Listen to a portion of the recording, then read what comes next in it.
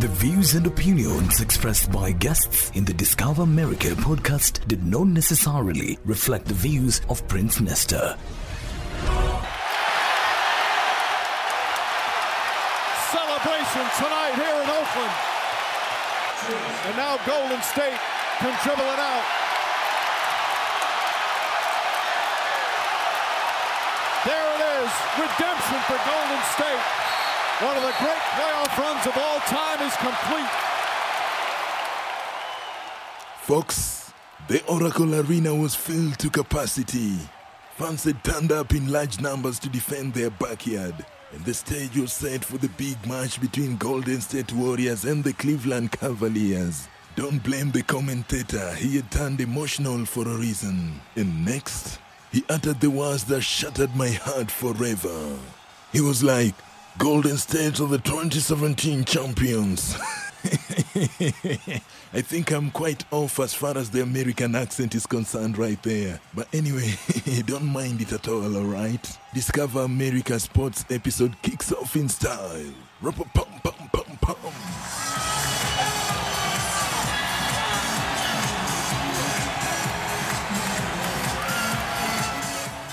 I wanna discover the good, the bad, and the ugly in regards to the American sports as I draw a comparison to what happens in the Kenyan sports. I'm gonna be joined by sports enthusiast Paul Mitchell, Professor Matt Wolf, then my producer Garrett Hushberg, all from the University of Nevada, Reno.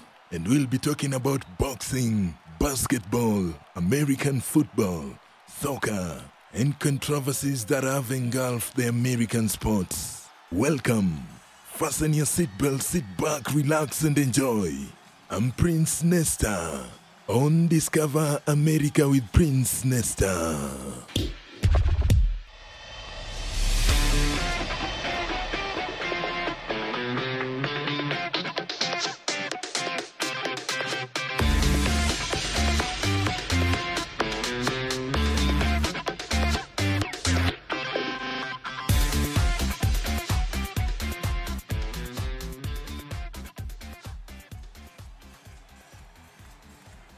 Favorite sports, definitely baseball, basketball, and football. Those are my top three. Why would you say those are your favorite sports to watch? I grew up watching baseball all my life. My dad's a huge Cardinals fan. He grew up in Southern Illinois, so I got to represent the Cardinals, you know. I played basketball all throughout my childhood, so I've always been a fan of the sport. But football, just recently I started watching it a lot more since I played in high school. My favorite sports, I would have to say definitely basketball. I love football. American or? Americano football and soccer, or football, as I'd prefer to call it. Why are you fans of these sports? I'd say I'm a fan of, basketball mostly just because that's what I played all my life, and it was my favorite sport growing up. And then football, obviously, my family's a big football family, so I was always surrounded by, history of football and the 49ers and their glory days of the 80s. That's my dad would always talk about that. I'm a mixture. I probably like to watch basketball the most because I understand it the best. And then probably I like watching soccer. But basketball is probably my favorite. And, I've tried to learn football, but I never really played football, so I have no idea there. It makes it more difficult for me to really follow a game or to get too involved.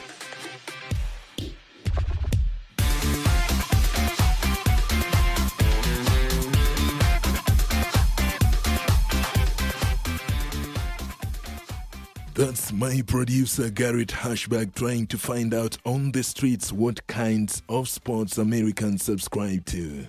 But right now, I've got very important guests in studio. I'll let you guys introduce yourself and you'll also tell me where your passion for sports comes from. Let's start with you, Garrett. Hi, I'm Garrett Hirschberg. I am a host of a podcast and radio show called Pack Center. We focus on Nevada athletics, and you can catch us on iTunes, SoundCloud, and Wolfpack Radio. My name is Paul Mitchell, and I recruit students for the journalism department here at the University of Nevada, and I also teach in the journalism department. I participated in all sports. It was expected growing up that you would participate in sports. So, especially growing up in Philadelphia, that's where I'm from. So, you were baseball, soccer. What position exactly did you play in basketball? Guard, and I was a quarterback and defensive end in high school. Then what happened to your career? You didn't join the NBA or NFL? No. What I did was pursued academics, because academics is going to carry you long after your athletic ability has failed you. I am Dr. Merton Runningwolf. I am a professor, an assistant professor here at the Reynolds School of Journalism in Race and Media. I was a college scholarship athlete. I played for Western Michigan University, which is a Division I-A school. I also was a boxer in my youth. My mother is actually one of the first professional female boxing judges that actually is in the United States. Her name is Lillian Runningwolf.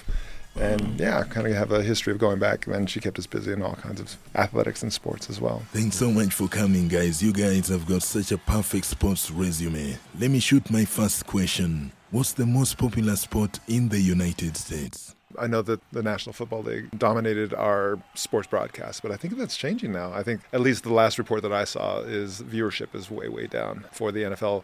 There was talk even before the whole Kaepernick situation that the NFL was losing market share.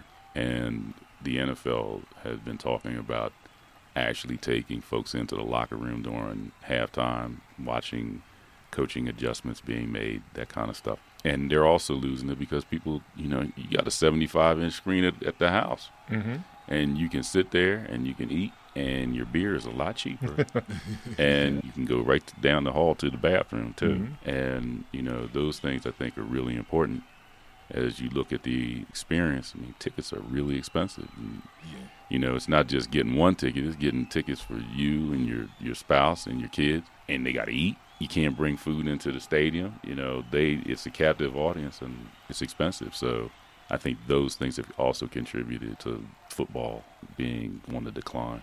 I think with football, it's now becoming heavily commercialized because, let's see, you score a touchdown, commercial, you kick the extra point, commercial, kickoff, commercial. Like basketball, you can have action on every single play. While you get a play, it might not do anything, like an incomplete pass. You wait 30 seconds, and then you get the next play. I think basketball is on the up and up on becoming the most popular sport in America.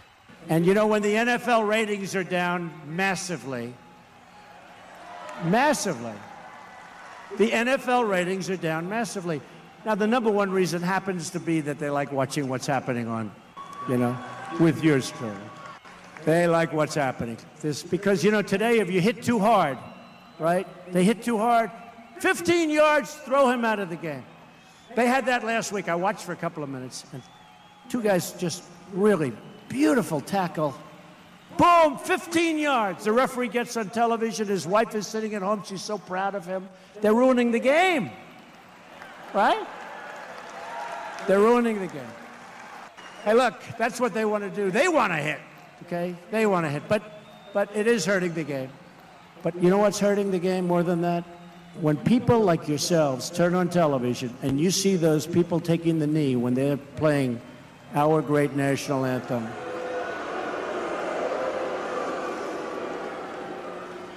The only thing you could do better is if you see it, even if it's one player, leave the stadium. I guarantee things will stop. Things will stop. Just pick up and leave. Pick up and leave. Not the same game anymore anyway. That's the President of the United States talking about why NFL ratings are going down. And guys, I want to get down deep into an issue that has always been in the media. Some African-American players prefer kneeling down when the national anthem is being played. What's your view on this? Well, what I'm seeing with the president and folks who are of that ilk are people who really don't understand the challenges of people who aren't as fortunate. I don't know if it's really so much a race issue as I think it is a class issue. I think a lot of folks don't understand the differences between race and class. I think what a lot of the athletes are saying now is that there are people who are disproportionately getting killed, and that's a problem. It's not so much about the national anthem, it's about the fact that people are dying senselessly.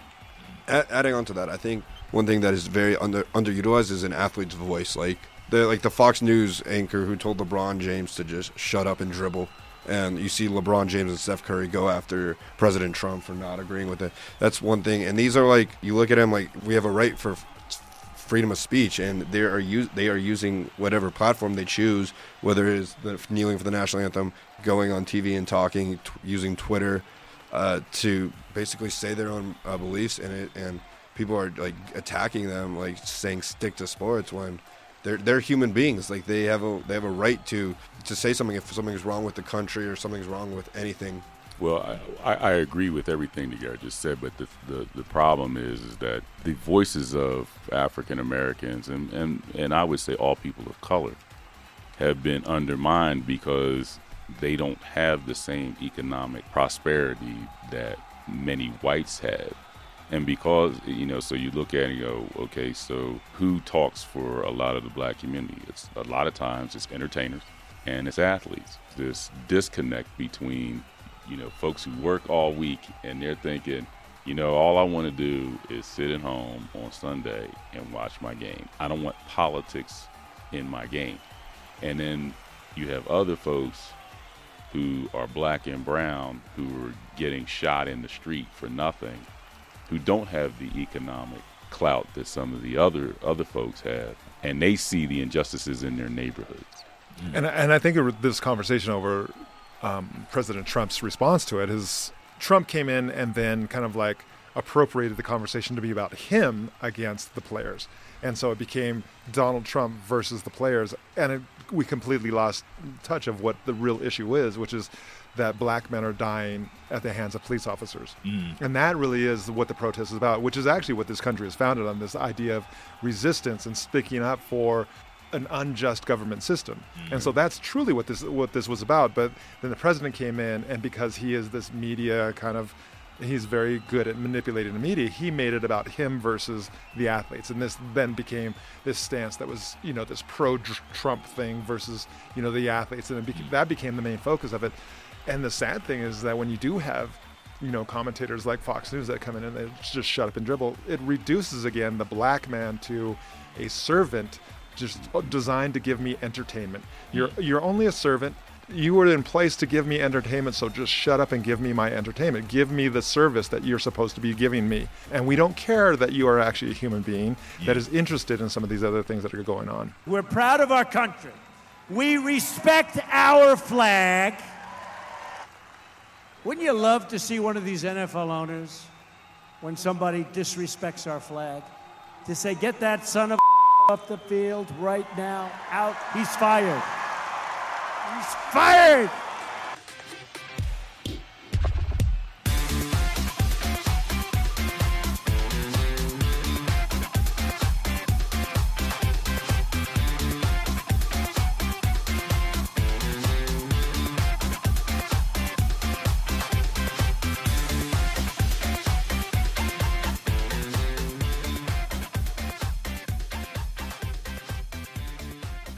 Oh, the background instrumentation is so good, so powerful, I'm telling you. Welcome back, dear listener, your own Discover America with Prince Nesta. I'm Prince Nesta, and right now, I'm trying to discover the good, the bad, and the ugly in regards to American sports. And I'm joined in studio by individuals who've got powerful resumes as far as sports is concerned. I'm in studio with Garrett Hashbag, who's a sports podcaster. I'm also joined with Professor Wolf and Professor Paul Mitchell, who are both professors here at the University of Nevada, Reno. Now, before I shoot my next question, my producer Garrett Hashbag actually hit the streets just to find out some of the most controversial issues as far as American sport is concerned. This is what people had to say. During the NFL season, I'm a very patriotic man. I love my country. But seeing the people have their right to free speech and kneeling before the anthem, I find it offensive. But it's their freedom of speech and freedom of protest. But that's not really my opportunity to call out on them.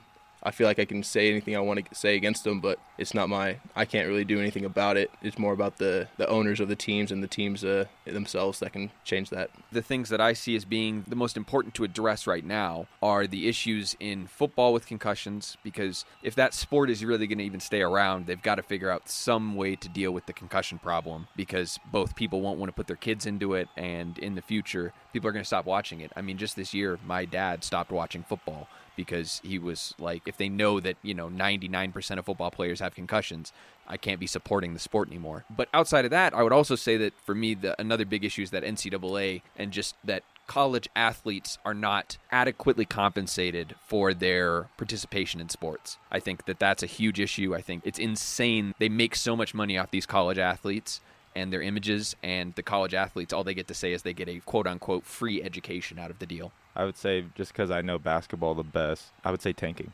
Tanking in basketball is pretty big. Like NBA Finals, like the Warriors and Cavs played 3 straight years in the finals. That just shows you how dominant 2 teams can be, because that's never happened in any other sport. So, well, let's get back to the crux of the matter.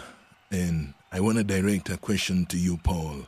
I have seen teams such as the Golden State Warriors decline an invitation to the White House. Has this ever happened before, and what's your opinion on this matter? I don't think it's happened in any other administration. Most administrations have extended invitations to professional sports franchises, but I don't think anyone has ever turned someone down.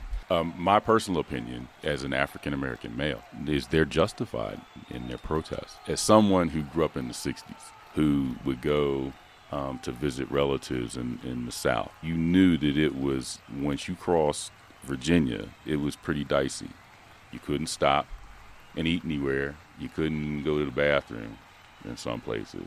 Okay, so, you know, growing up in that era, and you see police officers, there's legacy of police officers, and this legacy of policing in this country has basically been born out of folks who were connected with the Ku Klux Klan and other entities that were not favorable to people of color.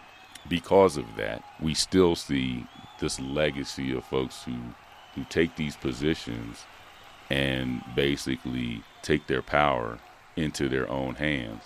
And because of that, that's why you have the protest. And I think that, you know, when we think about what sport and what the function of it is supposed to be this kind of like ritual coming together of community, and through athletic competition that we actually, and this is kind of like the Olympic ideal, which is to try to create a more unified world or unified society through athletic competitions. That was supposed to bring us together in this very ritualized sense. And we have this president now that is about self-promotion. And I think it's really interesting to say, you know what, no, I'd rather not be part of the celebration of the self, the celebration of the individual at the cost of everything else. Well, I also think that, and no disrespect to the president or castigation against his administration, but I look at a lot of them, and when you look historically, you had folks who were athletes who got into politics. I'm thinking of Bill Bradley. He played at Princeton. He played for the New York Knicks, and he was involved in athletics. And if you look at this current administration, there's no one who's really an athlete. Trump looks like an athlete. Well, his hands are too small. He couldn't catch a bat. He couldn't catch anything.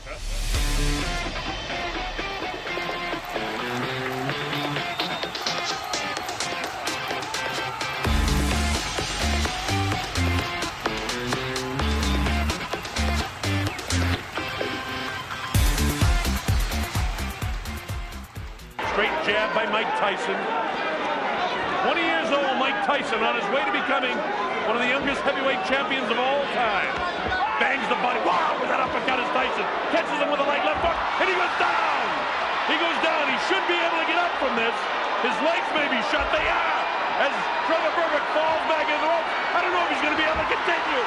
He's got the heart, but his body won't let him do what his mind wants to. And he's counted out. It'll be scored as a knockout. Mills Lane counted him out to 10. It's all over. We've got a brand new heavyweight champion of the world, Mike Tyson. Mike Iron Tyson, the Dynamite. Now, one American athlete that used to fascinate Kenyans back in the days is Mike Tyson. And guys, I want to switch this over to you. Who do you guys think is actually the best boxer of all time? Muhammad Ali. The things that Muhammad Ali could do, there's no one other than maybe Floyd Mayweather. He has that natural ability. But Muhammad Ali, the things that he could do in a boxing ring, there's one clip where there's a guy who throws like 30 or 40 punches and he ducks them all. The guy doesn't even touch him. Doesn't even touch him. Did he just find a weak fighter, Oh, he was the kind of guy. No, he was the kind of guy who would say, I'm going to knock this guy out in X round, and he would do it. But Tyson could do the same too. Tyson could do the same, but Tyson didn't have the natural gifts that Muhammad Ali did. Tyson could hit hard. He'd hit really hard. I'm gonna continue your point. 3 for 3, Muhammad Ali, the greatest boxer of all time. But I think what makes boxing an interesting sport is one punch can end it. Like what happened when Buster Douglas knocked out Tyson. Just one punch is all you need. I think Floyd Mayweather is one of the greatest fighters of all time. Being able to get to 50 fights in general, going 50-0, and he developed a certain style of boxing where he fought a defensive style. People are often criticizing him that our fights are boring. Sure, they are boring, but you got to think about it from his perspective. Yeah. He doesn't want to get hit. He wins fights. I would say 49, though. I mean, the other crazy McGregor. I don't think that was a boxing fight, really. Well, I think that, that kind of like idea that it's a boring, event to watch. But I also think about the Spurs, the San Antonio Spurs, who a lot of people made that same criticism to. They won. They just won. And the year that they won the championship, they were boring. And people were like, oh, it's boring to watch them. Well, they didn't care about being not boring. They were just like, we're just winning. And I think that Floyd Mayweather did the same thing.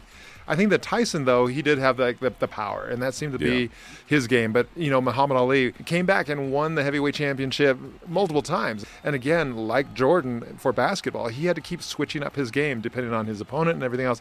He was a smart fighter. I think that Mike Tyson, used his intimidation factor a lot because he did. He was a powerful fighter. Yeah. But I think that the one thing that Evander Holyfield kind of keyed into with him is if you could stop that kind of bull rush really soon, stop the left hook. If you watch that first fight with Evander Holyfield, he stops that left hook and then went to work and just picked him apart really, really quickly, because that was kind of like, not to call Mike just a one-trick pony, but that was the thing that kind of was the linchpin in his strategy, was start everything off with that left hook and then you just overpower them from there. Well, those are my guests' opinion. But what do you think? Who's the greatest boxer of all time? Garrett actually hit the streets just to find out what you guys think, and this is what people had to say. Who would you say is the greatest boxer of all time? Well, it depends on the weight class you're talking about. I mean, of all time, I would say Muhammad Ali, but, there's also Mike Tyson and Floyd Mayweather in there. My opinion wouldn't be very good on this, Muhammad Ali's kind of the go-to there. People who know more about it than me say Ali, so I'd go with Ali. Who would you say is the greatest boxer of all time? Oh, buddy. I may be biased, but, I'm Filipino, so I got to say Manny Pacquiao. Why do you say Manny Pacquiao? Because he's Filipino, man. At one point, he was the best pound-for-pound fighter.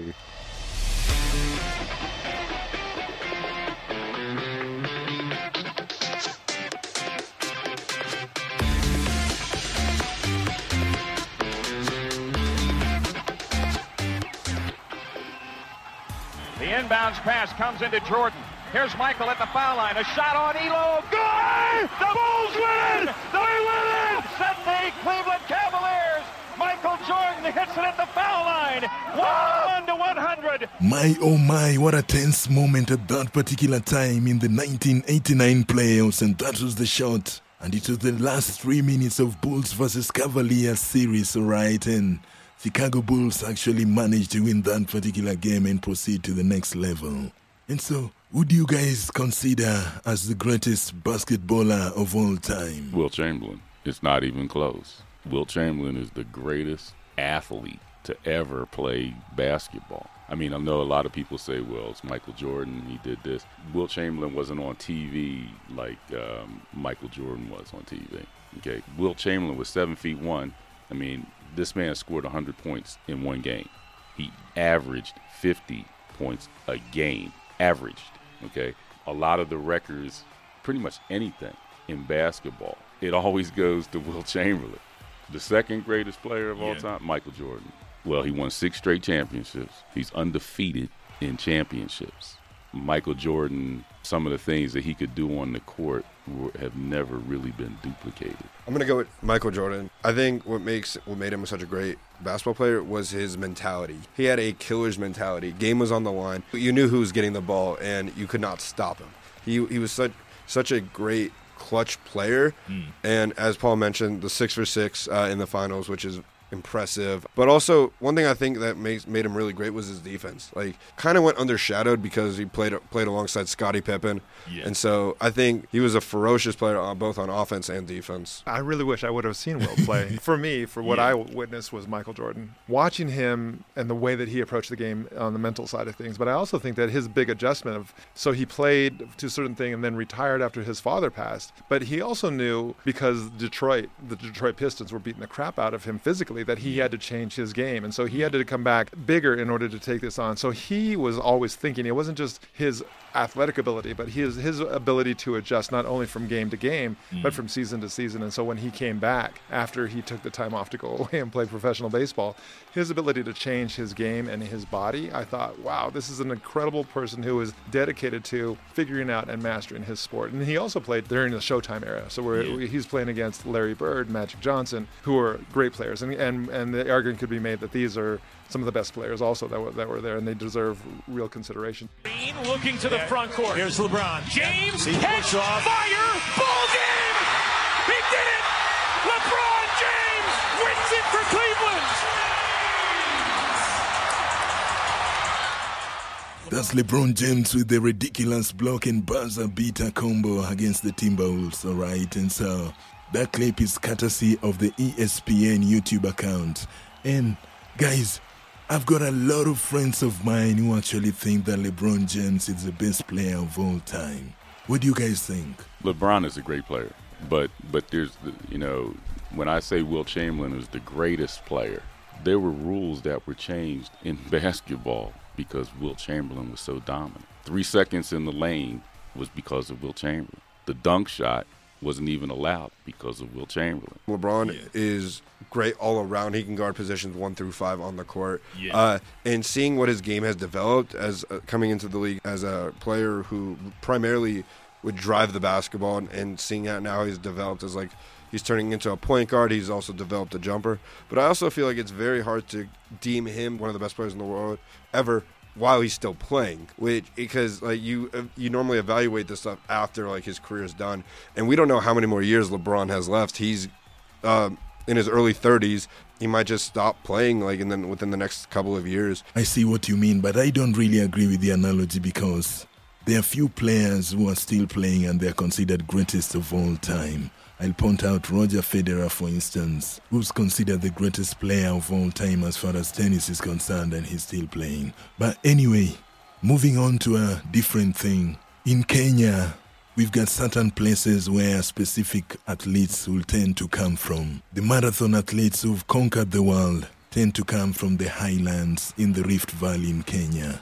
Is it the same here in the United States? When you look at a lot of basketballs played in inner city areas and a lot of baseball, even though there's been an increase in number of folks who are of color who are playing baseball, it's mainly viewed as an old man's game. It's slow. It's not as, basketball is very quick. It's very fast. And so, Philadelphia has great basketball players. Well, New York has great basketball players too. And depending on where you are regionally, that has a lot to do with it as well. But I also think a lot of it has to do with environmental.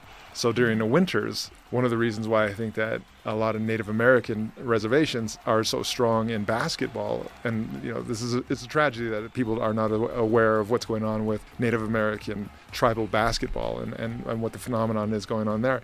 But it's because a lot of the tribes are indoors during the heavy winters, and because they're indoors during heavy winters and they want to do something, basketball then becomes one of the things that they can. And a lot of the money that goes to reservations is for their community centers or for their recreation centers. So they all have basketball hoops that are set up. So the kids are indoors because it's cold and there's snow outside, and they have these monies that are coming in for recreational and community centers, and so they're able to play basketball.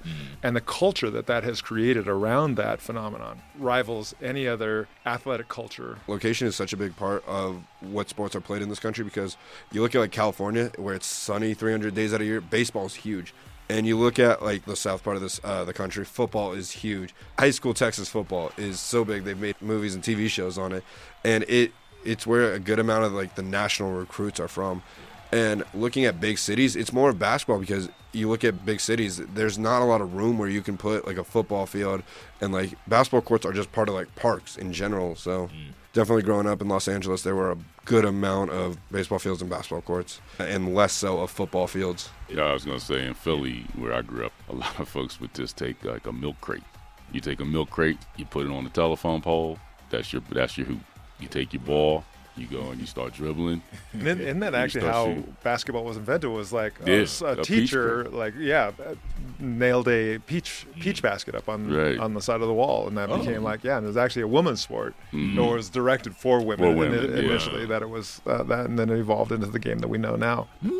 I must admit that I didn't know that. But well, at least I'm learning a lot as far as Discover America with Prince Nesta podcast is concerned. Well, let's take a break. But before that, Garrett actually hit the streets just to find out who Americans consider the greatest basketball player of all time. These were some of the views. Greatest of all time. That's really, really tough because I'd probably say I'm slightly in the minority. I think that, obviously MJ, he always gets brought up and he's probably the one that everybody kind of goes to. I think that he was really great. I think he was a good basketball player and I think he was impressive. But I probably would say, for me, Wilt Chamberlain he averaged 50 points and 20 rebounds in a season. I don't even understand how you can do that. I know it's a different time and everybody was probably way shorter than him, but that puts him above to me in terms of greatest basketball player personally. Who is the greatest basketball player of all time and why? Oh, dude. Oh, man. Oh, it's I'm going to say MJ, Michael Jordan. Okay, why? It's such an easy answer. It's such a basic answer, but you can't beat 6 for 6, man. Like, whoever he played in the finals, he beat him within 6 games. Like, he only went 6 games. He never went to a Game 7. So when I think about that and when I think about obvious contenders like Magic, LeBron, or Bird, they lost. They're still great players, don't get me wrong, Hall of Fame for sure, but nobody can say 6 for 6. He finished them. Whoever it was, he finished them. Who is the greatest basketball player of all time? Oh, LeBron James, easily. Why do you say LeBron? He makes everyone better. Every team he's on, they always go to the playoffs. There's no debate on if he's going to be on the playoffs or not. The only debate is he going to make the finals? 2007 when he went to the finals, he got swept by the Spurs. Yeah, he was the only good player on his team, but he took a bag of sour chips and some mayonnaise to the finals. That's all he took. You don't know anyone on that team. Ever since then, he just dominates the entire league.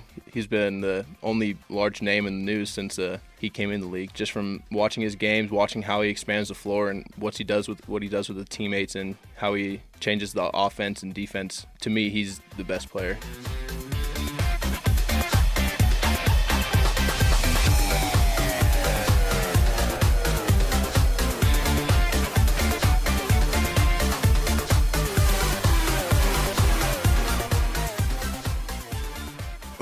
Such amazing beats playing right here on Discover America with Prince Nesta. I'm Prince Nesta, and I'm trying to find out the good, the bad, and the ugly in regards to American sport.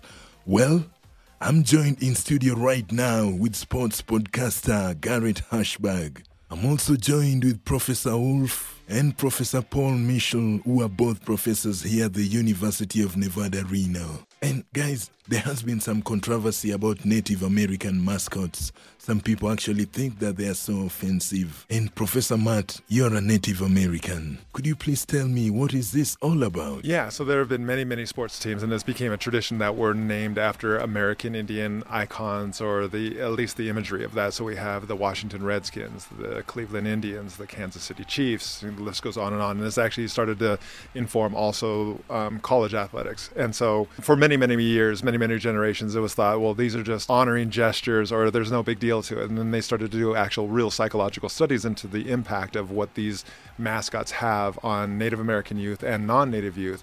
With Native American youth, they started to see that even when Native American youth liked it, but what they started to realize when they would look deeper into this problem is that those same people would feel low self-esteem. They would look at their communities as having less worth. And then they would also see their hopes for the future, their aspirations for the future, something called achievement-related possible selves, was being declined.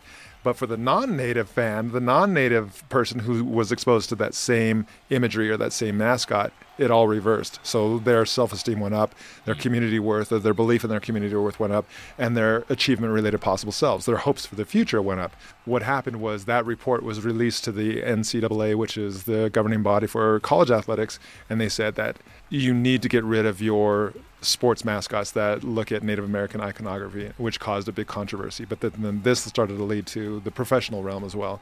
And recently we had the Cleveland Indians who have resigned or retired the Chief Wahoo moniker that they're doing. And so the big one, though, is what does it mean then when we have the Washington, D.C., the capital of this country that embraces the name Redskins, which some dictionaries define as a racial slur. So it's still a hot button topic that has to do with how this country values its indigenous people. You know, it's also when you look at early television and movies and African Americans and the way that they're depicted too. When you look back at movies in the 30s and the 40s, what you see is there are negative connotations for African Americans. A lot of those movie roles were maids or butlers, and they're people who are less educated, and that's the early depiction of. Are you hopeful that things are going to change someday as far as this situation is concerned? They will change. It's just when. What will it take for it to change? There are many like legal battles, and there are many kind of like public relation battles that are happening right now, and eventually those will win out. But right now, it may sadly take people dying off that hold on to these ways of convoluting a horrible history with saying that that's tradition, which is a really sad commentary.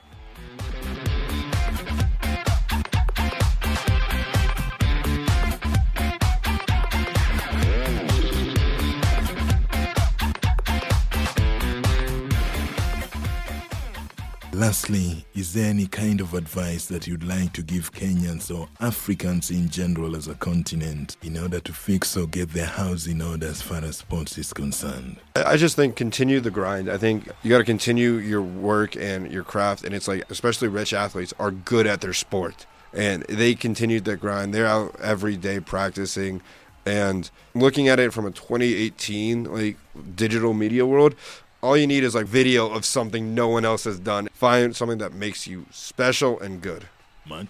Yeah, I think that we're pulled toward athletic competitions because it does build community, build a stronger fan base that is based on what actually people are wanting from watching sports, and how then we can start to think about how do we provide our fans a better experience so that they are willing to pay for it. I think back on the first Dream Team that played, and they played Africa, and I remember they basically beat them by like 40 points, and I looked at that, and you could see the gross disparity when you looked at them, when you looked at the Africans versus the Dream Team.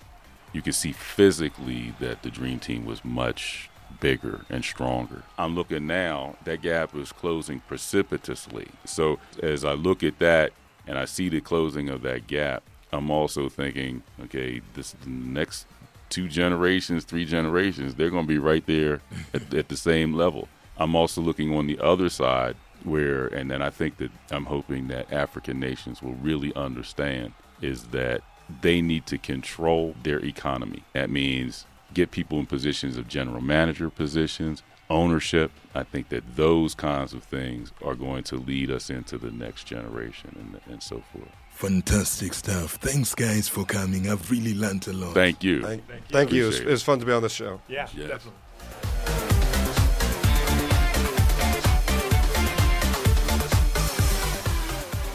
Well, that's how we roll each and every time on Discover America with Prince Nesta. We are always here to entertain, inform, and educate at the same time. I gotta send shout-outs to my producer, Garrett Hashberg. Thanks for joining me in this episode and also for collecting the very interesting sound bites. Shout-outs going out to my executive producer, Nico Colomban. Thank you. This episode was edited and hosted by yours truly, Prince Nesta. For more information, follow me on Facebook at Prince Nesta, on Twitter at Prince Nesta, and on Instagram at Prince Nesta Radio. Take care for me till we meet again, alright? Bye.